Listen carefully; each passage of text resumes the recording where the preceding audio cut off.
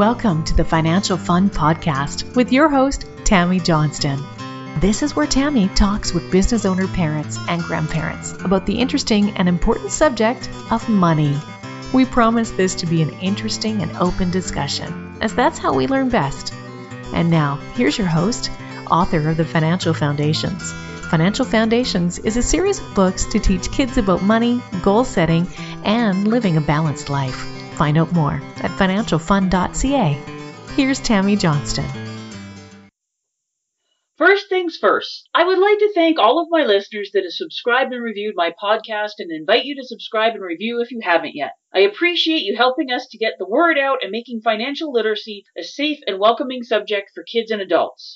Second, please check out my podcast website, financialfun.ca, where you will be able to access past shows, find out more about me and our guests, as well as purchase the beautifully illustrated Financial Foundations books that teach kids about money in a fun, healthy, and holistic way. Hello once again, and thank you for joining us for the Financial Fun Podcast. Today our guest is the lovely and vibrant Fran Watson. Thank you for joining us, Fran. Such a pleasure on you. So, Fran, tell us about your business. What do you do? Well, I teach a practical spirituality program called The Art of Feminine Presence. It's a way of working with women so that they can really be seen and heard in ways that really matter to them around their business life, so they can make the impact they want to make with their gifts and talents. They can stand up and not shrink when they walk into a room, and hold positive attention and feel good when the stakes are high. It can be pretty stressful in those important relationships to really hold all that we want to be, and this work really helps people stay in their body, feel proud of themselves, feel good about themselves, and I really love working with women that way. And also it really supports them in their personal relationships around keeping authenticity and honesty in all the relationships, personal, business, family, friends, all of that.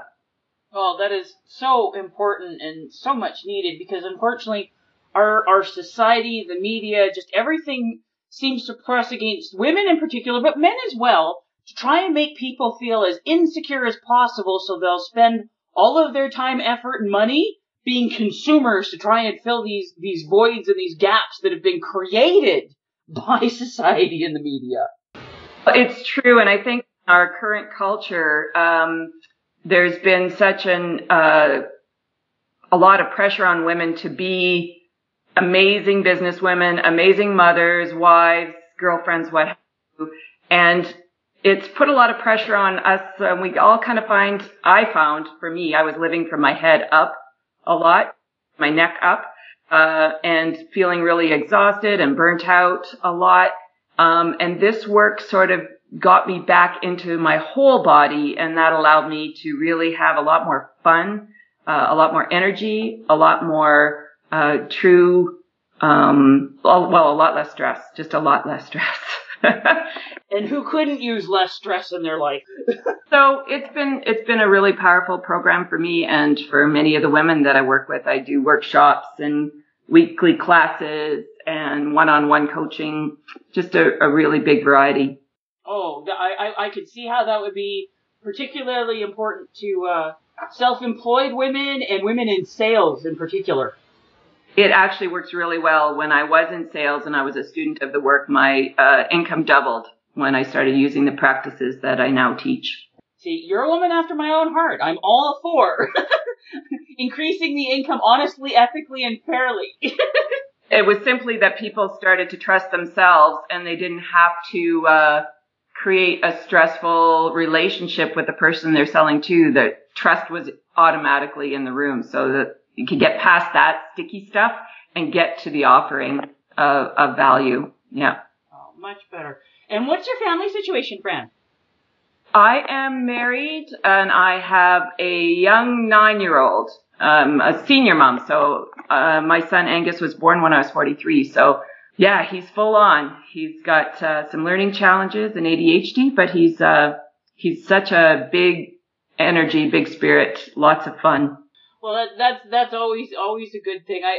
In comparison to my parents' generation and my grandparents' generation, I came to the motherhood game quite late too, but not quite as experienced as you were. And there's pros and cons on both sides. Yeah, I have to say that I'm grateful because it really did. My husband and I, we met late too, so we had a little bit more life under our belts on one hand, and a little bit more of a cushion financially, I guess, when we started. But I think on the other end, the energy to do some things is a little less. So, we're not, we're tired at the end of the day. I think that just comes with being a parent, dear. I don't have anything to compare it to. Our children are great and we love them, but damn, they wear us out. It's true. He's got a quick mind. It's zipping around, so it's like, trying to keep up. So, we are really, pretty focused on, raising him the best we can and giving him the best we can given his challenges. Yeah. Well, when we were talking before, you were saying that, he goes to a school that actually has a financial program at the school for the kids? Yes, he goes to North Point School for Boys, and every Friday they have a financial literacy component in their classes. So a lot of it's online, but then the big project at the end of the year was to we had to create a business and figure out each kid, even from kindergarten, right through grade 9. So we had our own little booth at a business fair. This has celiac disease. So we made gluten-free nuts and bolts without nuts because it's a nut-free school. Yeah, I don't think there's any such thing as a nut-friendly school anymore. You're right about that too. But it was kind of fun. We had to price out, purchase all the materials and price out how much it would cost per bag and what we would sell it for and all of that. It was pretty cool. And he did pretty well too. Yeah. But we had to do a lot of that math with him. And it was a good reminder about, how to actually keep it simple and come up with a plan that would be simple enough for him to grasp, but that connected to something important to him, which is his health. And that's something that everybody needs to learn. People make the biggest mistakes when it comes to money and business by overcomplicating it. Money and business are simple. People complicate it. Yeah, exactly. So, and this, it's nice and clear. Okay, the gluten-free pretzels cost this much, but it was a fun family project we had, and it was a beautiful day, and trying to make it so he could answer questions about why he was selling these, making these, all of that. So really getting behind and caring about what he was doing. Yeah. And what were some of because so if he goes to a school, and I absolutely love and adore this idea, where they're learning about finances, money, financial literacy every week, what are some of the questions that he's asking you coming home and learning these things at school? And like I said, bringing the questions home to you and your husband. I would like to say he asked a lot of questions. I think by the end of the day, he was like, what did you do at school? And he was like, But what I can say for sure is that what we did with him alongside that, what we're doing at home, paired with what he was doing at school, which was he really wanted an Xbox. And we're like, well, so we went online, figured out how much that would cost, and he had to really put that money aside from any allowance that he got and the earnings that he got through little jobs that he was doing for my family or what have you. He put it away, and when he did, we would match it, so that we figured out how long it would take him to earn that money so that he could have that Xbox. And it took him 3 months. That's pretty impressive. Yeah, well, we wanted to show him that if you put it away, sometimes the value accumulates. So the bank of mom and dad being a matching financer, but it was important to understand the long-term goals. We're trying really hard to not say no when he wants something, but say, well, how is that going to work? How are you going to find the money? How are you going to earn the money for that? What's your plan? Because we're just not going to hand it over because you want it. So it also makes him clear about what he does and doesn't want, because he's only going to work for the things he really cares to have. Yeah, and I love that you mentioned that, because so many kids, they want it, and I want it because they see it on TV or their favorite show or their friends have it, and then they get it and they play with it for like half an hour and then they're bored. It was just a total and complete waste of time and money. But like you said, he's only going to work and save for and put the time and effort into something that he actually sincerely wants. Exactly. So that's the biggest thing we're doing with him right now. And I think when he would go back to school, and talk about what he's earning, and it was an amazing day when he was able to go and buy that, Xbox with Jim, his dad, and just for us to say yes instead of no, that you can do this. You can have whatever you want. You just have to figure it out. And that's a huge thing. I remember, so for Christmas, like years ago now, from Santa, my daughter got her first Nintendo, the DS. And then she decided she wanted the 3DS. So she had to save up for it. And then when we took her to the store, she was so proud of herself going through and paying for it with her own money. And she wanted to get the pink one because that's her favorite color. But the turquoise one was on sale for $30 cheaper. And she figured that $30 could go towards a game. So pink wasn't quite as important. So the turquoise one won. See, I love that. Yeah, absolutely. And because Angus has a hard time visualizing the value of what is $1 or 100 pennies, like one of his learning disabilities is around math. So the visualization of that doesn't work so well in a coin, but sort of say, okay, this item costs this much, and this is what I have to do to earn that, and how many weeks it would take of his allowance, which we give him he's 9, so he gets $9 a week. When he turns 10 next month, we'll probably stop at 10 for a while, but that's the idea, is just. And I'm glad that you give allowance. Do you have any rules around the allowance money? Just that he has to be really, if he wants something, that's what he uses to spend it, and he has to think really, really hard about the long-term value of that, so if we're out in the store buying a birthday present for a friend and he sees something he wants, I'm like, well, that's coming out of your money. How do you feel about that? And then he might go, maybe not. But we don't have I know my sister did sort of the 1/3. You have to save some, you have to tithe some, and so forth. But right now, we don't have that.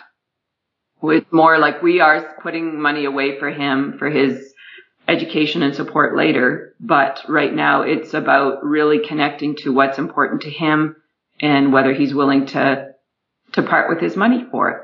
Well, you have to tailor the lessons around money and everything to what your child can grasp.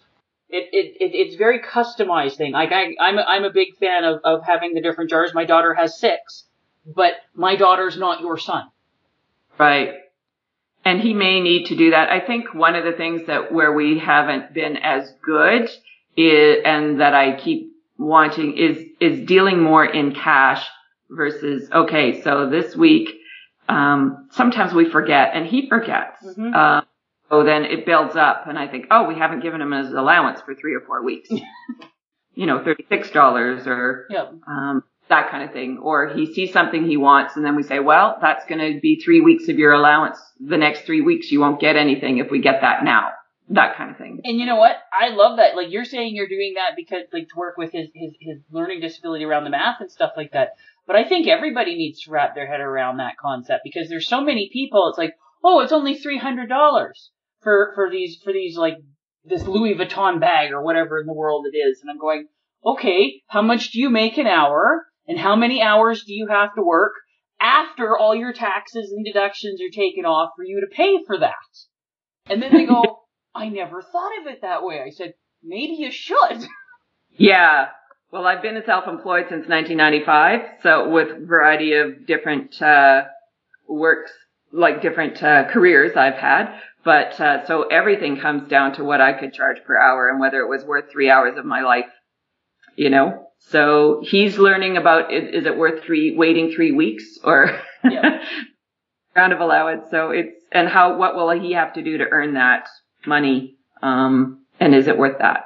Yeah, no, I think that's a fabulous lesson, and I honestly believe that everyone should learn that one, because it still surprises me how many people do not even grasp the concept. Okay, how much money, how much time and effort and work do you have to put in to pay for that?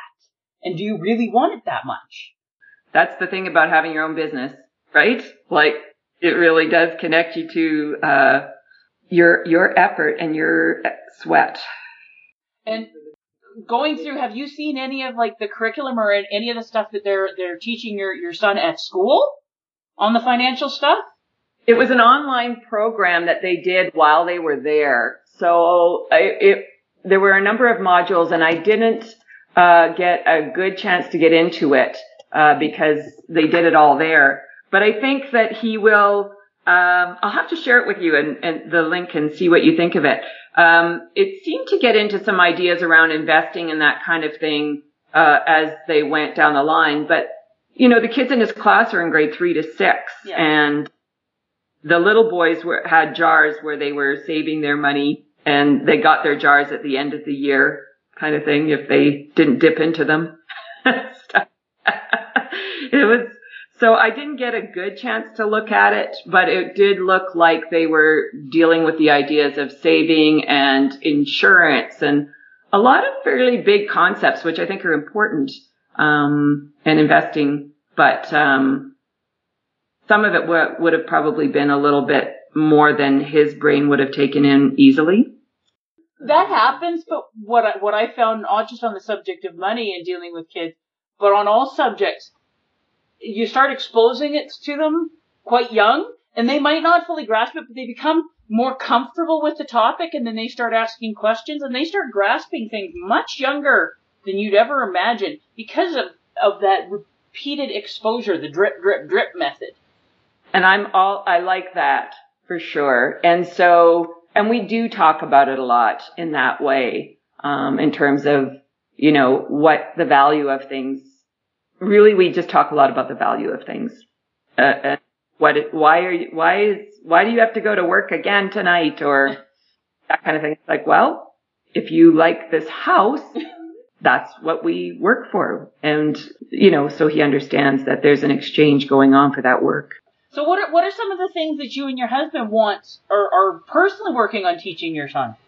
Well, like I say, the idea of if you want something, you need to really think about what the plan is to have that thing. And we save up for things. Like right now, we would love to have a trip. We want to go to Hawaii. And right now we're saving a lot of our coins. Like any loose change around the house goes into a jar. We're practicing counting that, rolling that, and putting it away so that hopefully sometime early to middle of next year we'll have enough stuff saved for our spending money, and you know, that he will have to contribute to that. So those are the kinds of things, sort of looking at when we were kids. I think when Jim and I were kids, we were raised by parents who came from wartime and depression. I think the mentality around money was very conservative, and that's good. Like, you have to earn it, you have to save it, but there was just so much fear around it, and that what you want doesn't really matter. It's the answer's no. and there were definitely, like, my parents didn't go through, but my grandparents went through the Great Depression. In fact, they lost their farm shortly after they got married in 1931. Like, just everything was horrible. And one of the things that I always saw from my grandparents growing up is, like, my grandmother would use things until there was absolutely no way whatsoever that it could be patched, repaired, or anything before she'd throw any. And, like, I remember seeing, like, dish towels and stuff around the house that were, like, so threadbare and all that. and she had these beautiful, brand new, thick, fluffy towels put away in the cupboard that she would not touch because those other towels were still good and usable. So it kind of went so far to the other extreme. And then when they passed away, many, many years ago now, it was like $500,000 that they never enjoyed or did anything with because they were stuck in that depression, scarcity, you never know what's going to happen mentality. So you just nailed it exactly. That's how we were raised. Such an interesting thing to wrangle as a grown-up, you know. It can swing, finding that line is really interesting, like earning it, saving it, but not being afraid of wanting something because you won't get it. It's like, no, you are allowed to desire something. You're allowed to want something. Just recognize that you're responsible for making that happen. The answer is no. It's like, how? Yeah, and that balance thing, because then you see people on the other side that whatever they want, even if they want it for like a nanosecond, they go out and they spend the money on it, and they've got boxes and closets and everything full of all this brand new crap that they've never used because they're trying to fill a void in their soul by buying material objects. Like, you see the two extremes, and it's like you said, how do you come up with a healthy balance of planning for the future and saving for a rainy day and enjoying life now at the same time? A big deal to me to get that right. And I think that's really what the gift, if we can give him that, is to be really conscious about what you're doing with your money. That money is, that freedom is a very high value, freedom from debt, and also freedom to choose to do something you really want to do. But, you know, like finding out that it's lining up one's values with one's expenditure, and how you make your money has to be really conscious too, I think. So the consciousness around it is, you know, what we're trying to live day in, day out. And it's not always easy. My husband was without work for the last year in this Calgary economy, and we had to really rein things in, and he got to be part of that as well. It's like, I'm sorry, we just don't eat out, right? We don't eat out. And that's not a bad thing. One of the things that so many people have problems with is because, yes, Calgary got hit hard with oil prices being down and so many layoffs and it taking a long time for a lot of people to find work again. But they don't make their kids part of it. They try to protect them, and the parents are dealing with all this stress and stuff, and they think they're sheltering the kids, but the kids are picking up on that. They just don't know what's going on. And it scares them even more than being upfront and going, okay, this is what's going on. Like, everything's fine, but we're going to have to make some changes for right now. And then they're going, okay, this is something I can help and I can deal with. Yeah. And we were able to go on trips in the past, and that's something that, isn't immediately like not happening, but we are saving for it again. Now he's back to work, but it's going to take us a little time to recover. And, we are putting money away for him. He doesn't know about that because we're thinking about his future so much, but I just want him to know that, we pay attention, and we also were able to weather the storm the last year. Yeah, we didn't have to lose our home or anything like that because we were conscious about making sure that we could survive like that. Thank you so much for taking the time out of your day to be on the podcast. It was a lot of fun talking with you, Fran. My pleasure. Thank you, Tammy.